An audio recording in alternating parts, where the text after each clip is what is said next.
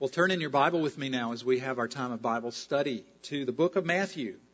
Matthew is the first book of the New Testament, not hard to find. Matthew chapter 19 is where we are today. We've been doing in recent weeks a study of the book of Matthew, and what we're calling this series, Living Missionally Every Day. The purpose of this series is to understand how Jesus saw himself in the world as a missionary and how we too are to be on mission in the same way that he was.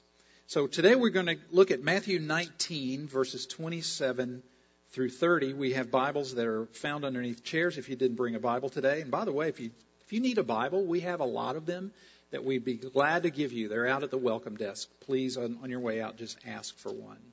Matthew chapter 19. In this chapter, let me give you a little bit of the context because we don't have a lot of time to look at the whole chapter. But the context of this passage that we're going to read is the story of the time when Jesus had a conversation with a rich, young, wealthy ruler.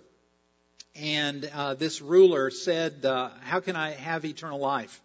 And Jesus said, well, here's what you need to do. You need to obey the commandments. And he said, well, I've done all those things. And then Jesus said, well, there's one thing that you didn't do. That is, you got to go sell your possessions, give to the poor, and you'll have treasure in heaven, and then come follow me. And that's when this rich young ruler said, I don't think I can do that. And the Bible says that he went away sad because he had great wealth. Well, that's the background of what we're about to read. So look with me at verse 27, and we'll read to the end of the chapter. It says in verse 27, Matthew 19, Peter answered him, we have left everything to follow you. What then will there be for us? Jesus said to them, I tell you the truth, at the renewal of all things, when the Son of Man sits on his glorious throne, you who have followed me will also sit on 12 thrones, judging the 12 tribes of Israel.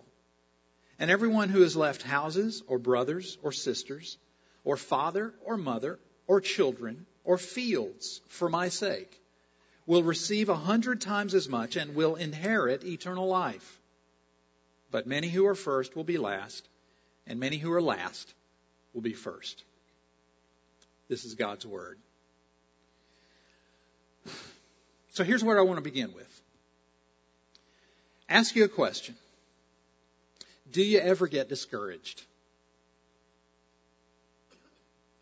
Do you ever get discouraged? Do you ever say to yourself, maybe privately, wouldn't share this with anybody else, but privately you say,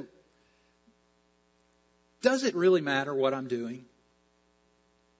I try to honor Jesus with my life, I give away my money to invest in the kingdom of God. I'm loving my spouse. I'm trying to love my kids, my parents.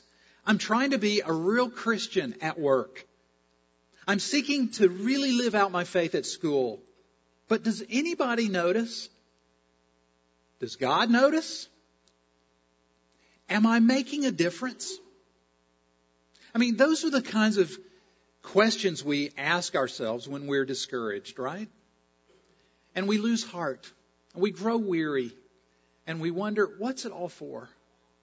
Am I really getting anywhere? Am I even making an impact or touching anybody at all for the kingdom of God? That's what I hear coming out of Peter's heart in verse 27. It's easy for us to kind of give Peter a hard time because he says so many things that are just impulsive and honest, and many times they just betray what an insecure man Peter was, right?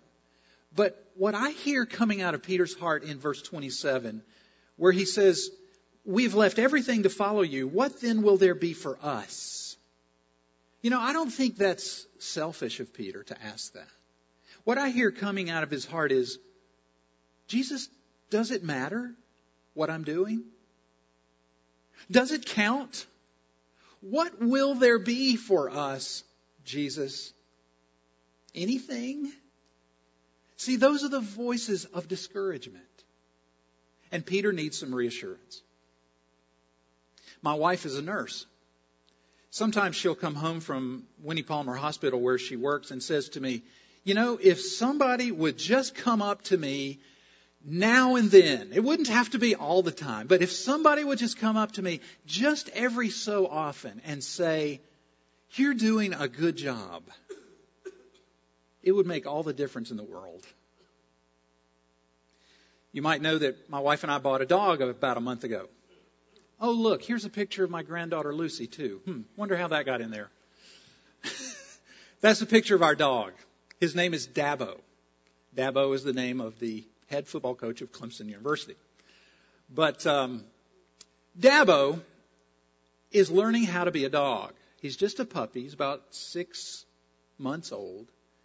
And we're always saying to Dabo, "Good job, Dabo.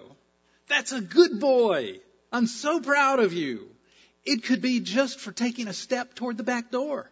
"Good boy, Dabo." It's usually something to do with his digestive system. "Good job, Dabo. Way to go. We're so proud of you, Dabo."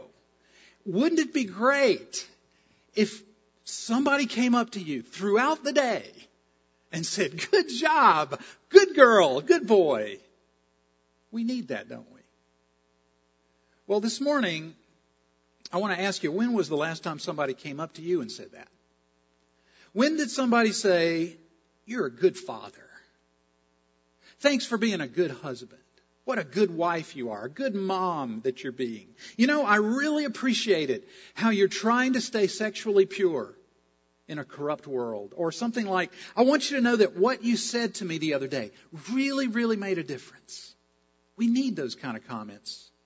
It's really cool that that you're serving on the worship team. It's really great that you sit back there in the sound booth and help us with worship. When's the last time somebody came up to you and said, "Thank you for what you're doing to serve. Thanks for investing in the kingdom"? Something like, "I really appreciate the stand that you take for ethics in the workplace." I mean, have you heard those things lately? Probably not. Have you ever gotten a thank you note? Well, this morning, what I want you to read is God's thank you note. A thank you note from Jesus saying that God appreciates what you do for Him and for His kingdom. And if you're going to live missionally every day, which is our theme, you need to hear that from God. You need to read His thank you note. So here's what I want you to get from the scriptures this morning. It's up here on the screen. God gives earthly and heavenly rewards to those who serve Him faithfully in this life. Say that again. God gives earthly and heavenly rewards to those who serve Him faithfully in this life. What I would like to do is break that down into 3 truths. So if you're ready to dive in, let's go. 3 truths that have to do with the subject of rewards. And the first one is this, that salvation is a free gift. You don't earn it. You don't deserve it. God gives salvation to you free of charge. Now, the reason that we have to start here is that whenever we hear something about rewards, our minds instantly go to the way things work in this world. You know what I'm saying? You do something and you get a reward for it. You do your job, you get a paycheck. You do a kind deed for somebody, somebody is supposed to thank you. In other words, we have a debtor's ethic in this life that sometimes says that if I do something, you owe it back to me. And I just want us to make sure we start off with this truth, that salvation is free. It is not something you work for. It's not something that you earn or deserve. God gives it to you as a gift. Look at verse 29, and I think you'll see what I mean. In our text this morning, there are 3 little words at the very end of verse 29 where Jesus says that you will inherit eternal life. See the word inherit? You inherit eternal life. You don't earn it or deserve it. What's an inheritance? An inheritance is not something that you work for, right? It's something that you merely receive.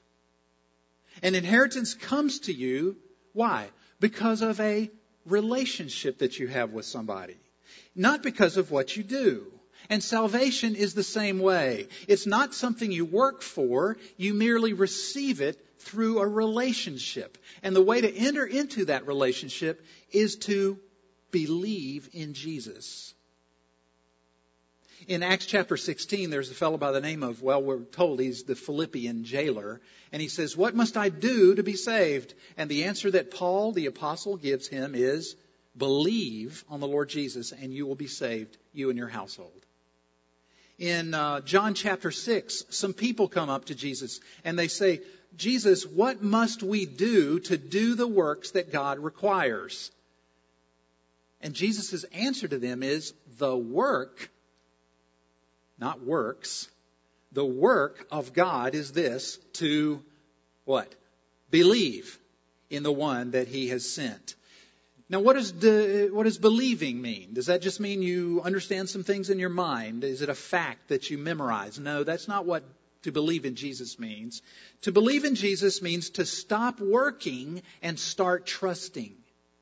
It means you stop whatever you're trying to do to save yourself, to justify your existence, to merit the love of God or of other people, to establish your identity, to get worth, to find glory. However you want to put it, another word for all of that is repentance. You stop working in those ways and you start relying 100% on what Jesus did on the cross to give you all those things. Your identity, your glory, your significance, your joy, and your fulfillment. It means to transfer your trust from yourself to Jesus. To trust that God's love in Christ for you is enough. It means to say, Lord, I've sinned against you. I have run away from you. I've been trying to live my life apart from you, and I don't want to do that anymore. I want to be your child. I want with all my heart to follow Jesus. Okay, so, and when you do that, the Bible says even that is not a work. Even that is a gift. God gives you the ability to repent. God gives you the ability to believe in Jesus. But when you turn away from yourself and turn toward Jesus, you know what happens? Immediately, God gives you eternal life. God writes your name in the Lamb's book of life. He forgives your sins. He takes you into His family. He clothes you in the righteousness of Christ. He rejoices over you with joy. He pronounces you clean and whole. He fills you with the Holy Spirit. He places you in His body, the church. He gives you a place in heaven that is reserved for you that will never perish, spoil, or fade. God does all of that for you. It's all an inheritance. It's all something He gives you. Simply when you receive it and realize that you need it. We call this salvation by grace, don't we? It says in Ephesians 2, 8 and 9, for it's by grace that you've been saved, through faith. And this not from yourselves, it is the gift of God, not as a result of works, so that no one can boast. See, you don't base your salvation on your good deeds. You don't base your salvation, your eternal state, on your good works or whatever you do. Even the best works you do are imperfect, right? Even the best things you do in life are tainted with sin. So you don't earn heaven by your works. You inherit heaven by grace. Never forget that. God loves you because He loves you. All right. You got that? That's bedrock. That's foundation. So now that you get that salvation is free, I want to give you the second truth. The second truth is that those who are loved and saved by grace respond with good works. Those who are saved and loved by grace respond to God with good works. Look at Ephesians 2:10. It's here on the screen. It says, for we are God's workmanship. See, this is the verse right after the verse about grace, right? We are God's workmanship, created in Christ Jesus to do good works, which God prepared in advance for us to do. What are good works? Good works are the identifying marks of somebody who's been saved by grace.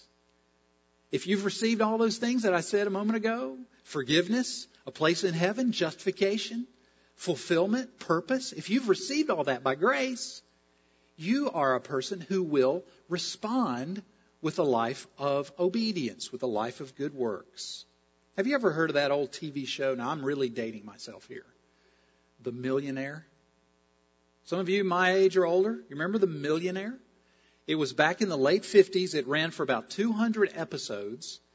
And it was a series every week, black and white, about a fellow by the name of John Beresford Tipton, Jr., right?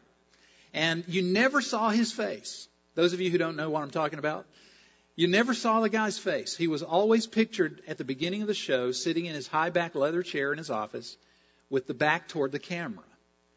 And he reaches out his right hand. In his right hand is an envelope. And he hands the envelope over to his executive secretary, whose name was?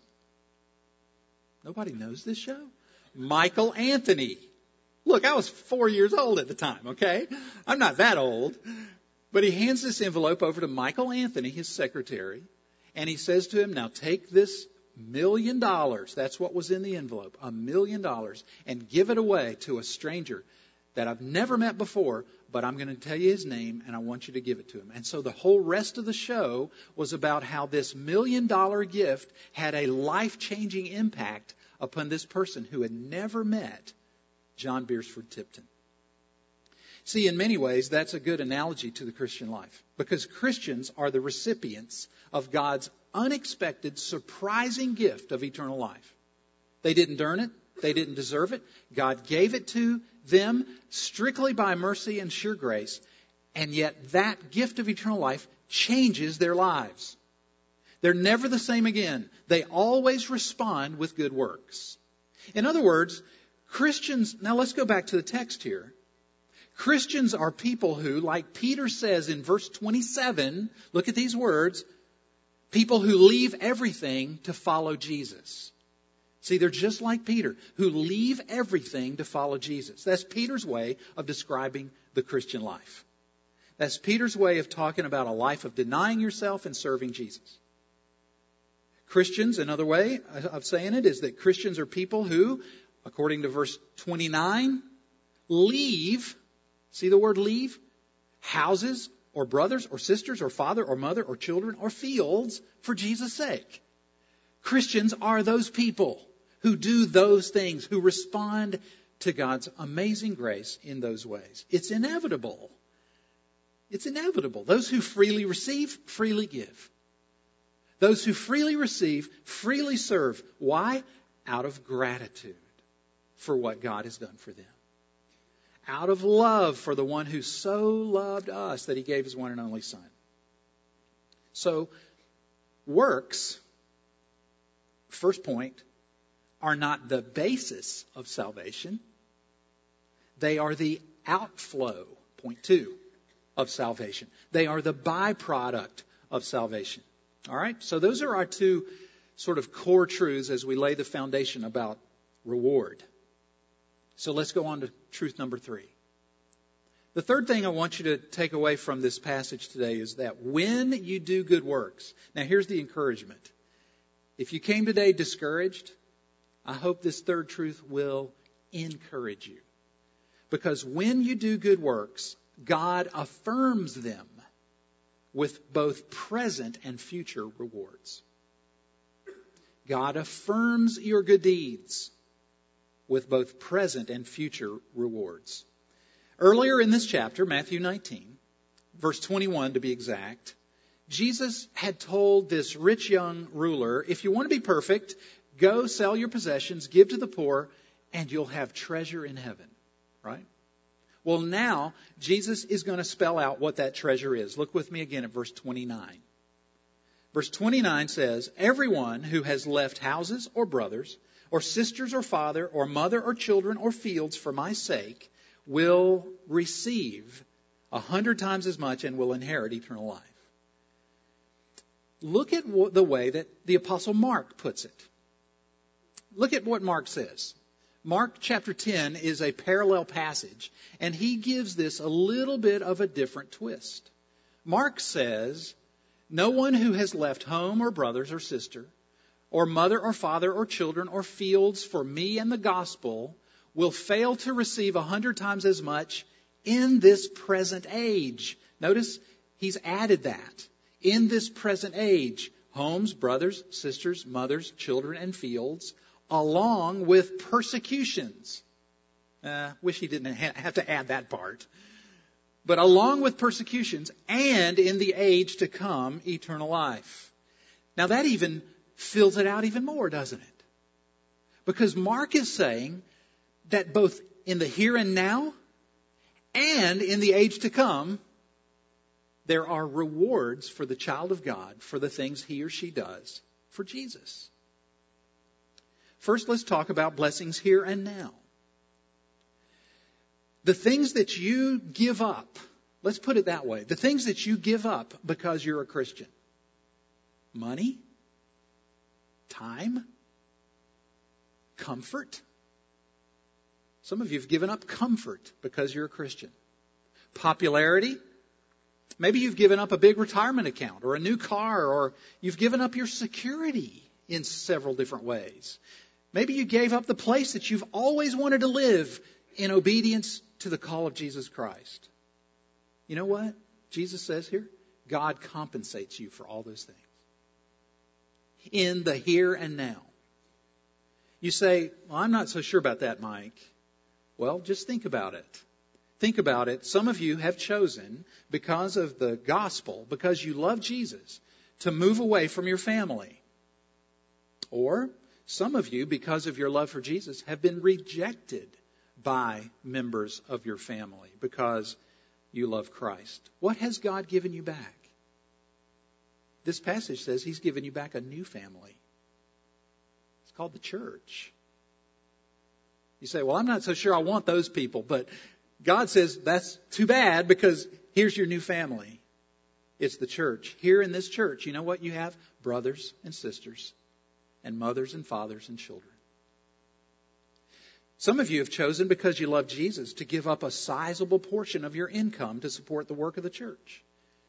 To use Jesus' words, you've walked away from houses and land. You have, because you've chosen to be a giver. What has God given you back? Besides old clothes. He's given you back spiritual growth. He's given you depth of character. You've learned to value things in life that don't have a price tag on them. You've learned to rein in your appetites for things. You've been able to participate in the expansion of the kingdom of God. You have treasure in heaven, says Jesus. Those are inestimable spiritual rewards. Another example. Some of you have chosen, because of your commitment to God, to take a bold step of obedience and integrity. Obedience to God's commands. Maybe you broke up with a boyfriend or a girlfriend who doesn't love Jesus and was taking advantage of you. Maybe you said no to some form of peer pressure that cost you popularity with your friends. Maybe your place of honor with those friends. What has God given you back? He's given you back friends that can really love you. His smile He's given you. He's given you His favor. He's conforming you into the image of Christ, the one who was despised and forsaken by His friends. All of those things and many, many more are God's thank you notes. They are God's way of saying, way to go. Good boy. Good girl. I'm proud of you. Those are rewards in the here and now. But that's not all. Because Jesus says here that you will inherit blessings in the age to come as well. Blessings in the future. Look at verse 28. Look at verse 28. It says, I tell you the truth, at the renewal of all things. Now what is that? The renewal of all things is when Jesus Christ comes back and establishes the new heavens and the new earth. At the renewal of all things, when the Son of Man sits on His glorious throne, you who have followed me will also sit on 12 thrones, judging the 12 tribes of Israel. Now that's a puzzling statement, and it's too much that we can't really get into right now. But let's put it simply. What Jesus says is that in some way, if you're a believer in Jesus, you're going to participate in the judgment of all mankind at the end of the age. In some way that we perhaps don't understand fully right now, you are going to participate with Jesus in the final judgment. It says in 1 Corinthians 6:2, don't you know that the saints will judge the world? That's you, if you're a believer in Christ. And then not only that, but notice again, verse 29, you will inherit eternal life. Friends, can you just begin to imagine what life is going to be like on the new earth? Can you imagine? No, we can't. What kind of spiritual and physical blessings will be ours when we are with Jesus forever and ever? Those will be yours as you follow Christ. So what we're learning today is the biblical doctrine of reward. Now, I know that sometimes we're a bit reluctant to think about rewards as if it's mercenary or selfish to think about rewards. Of course, now this could be a whole nother sermon, but of course you don't seek the rewards themselves, right? You don't seek the rewards, you seek the glory of Jesus. You don't say, I'm going to do this so that I'll get that. I mean, that would be mercenary. You say, I'm going to do this because it's the right thing to do and it brings glory and honor to Jesus. I'm an unworthy servant who has only done his duty. I mean, those are the kinds of things that we should say to ourselves as we do good works. But the Bible says God wants to reward his children. I once heard a preacher say that rewards are not mercenary, they're motivational. Rewards aren't mercenary, they're motivational. Parents, don't you know that at home? Don't you reward your kids for a job well done? Don't you see their face brighten when you say, way to go, I really appreciate that, and you give them a hug? That's what God does, because rewards are motivational. The Bible says over and over again that God's people are rewarded for faithful, obedient service. Turn with me in the Bible to Hebrews 11. I'll just show you a few verses and then we're done. Hebrews chapter 11 will bring this out very clearly. Look at verse 6 of Hebrews 11. It says, without faith it is impossible to please God, because anyone who comes to him must believe that he exists and that he rewards those who earnestly seek him. And then look at the rest of the chapter. In Hebrews 11 is a list of people who looked forward to their reward. And because they looked forward to it, they responded to God's promise with faith and obedience, with bold steps of courage. For example, look at verse 10. It's talking about Abraham, and it says that Abraham was looking forward to the city with foundations, whose architect and builder is God. That's one of the things that motivated Abraham to leave his familiar home and go to a place he'd never been before.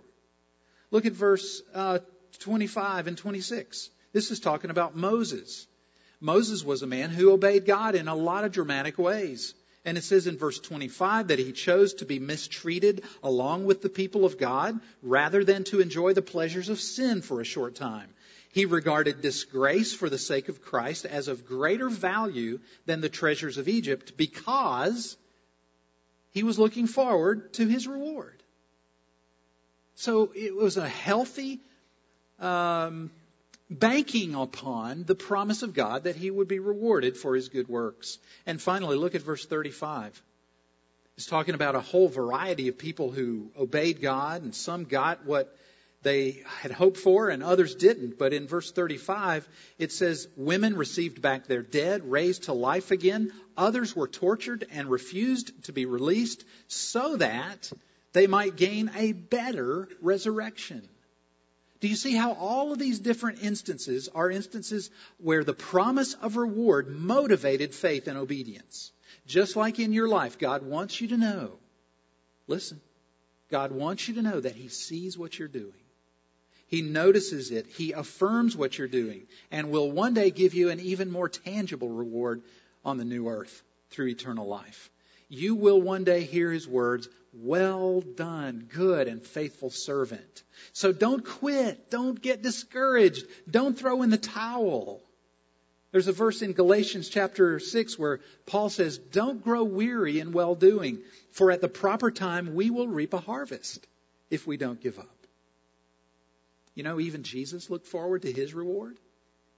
Even Jesus did. It says in Hebrews 12, 2 and 3, that it was for the joy set before him that Jesus endured the cross, scorning its shame, and sat down at the right hand of God. Now, don't forget what Mark said to us earlier. You remember what Mark said, that along with the blessings in the here and now and in the future, along with those blessings come what? Persecutions. Along with the blessing come suffering. Along with the blessing comes tribulation. But it's okay to think about your rewards. In fact, all the more reason to think about your rewards. It's okay to expect rewards. It's okay to ask like Peter does. What will there be for us, Jesus? See, Peter's not saying, what's in it for me? I don't hear Peter saying, what have you done for me lately, Jesus? No. He's saying, Lord, do I matter? Am I making a difference? See, rewards, don't forget it, are motivational. They're not mercenary. You're not greedy just because you're looking forward to your reward. I was reading Psalm 20 the other day, and I love Psalm 20. It's a prayer of blessing. And it says that God will remember all your sacrifices and accept your burnt offerings. You know, some of you this morning that I'm looking at need to be reminded that God will remember your sacrifices. You moms of little ones, God will remember your sacrifices. You people who are serving God under adverse circumstances, God will remember your sacrifices. And He will not forget your burnt offering. You and I need to remember, it's like my wife says, if somebody would just come up to me now and then and tell me I'm doing a good job, it would make all the difference in the world. Well, that's what God is doing here. Have you heard His thank you note today? He's telling you you're doing a good job. And if you'll listen to Him and you'll believe it, it'll make a big difference in your life. Let's pray. Lord Jesus, it's amazing. It's hard to believe that you would actually give us rewards.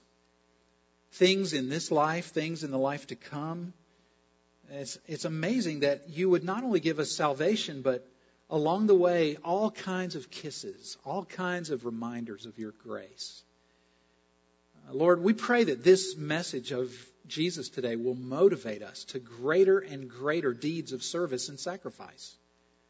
I pray that we'll take this not just to say, wow, it's great that I'm rewarded, but that it might actually move us out of our comfort zones and into frontiers of risk and adventure. Because we realize that even when we fail, we can still hear your voice saying, good job, great effort. I appreciate that. Lord, we pray that it will lift our eyes away from our discouraging circumstances and into heaven itself, where Jesus is smiling upon His children. And we ask this in Jesus' name. Amen.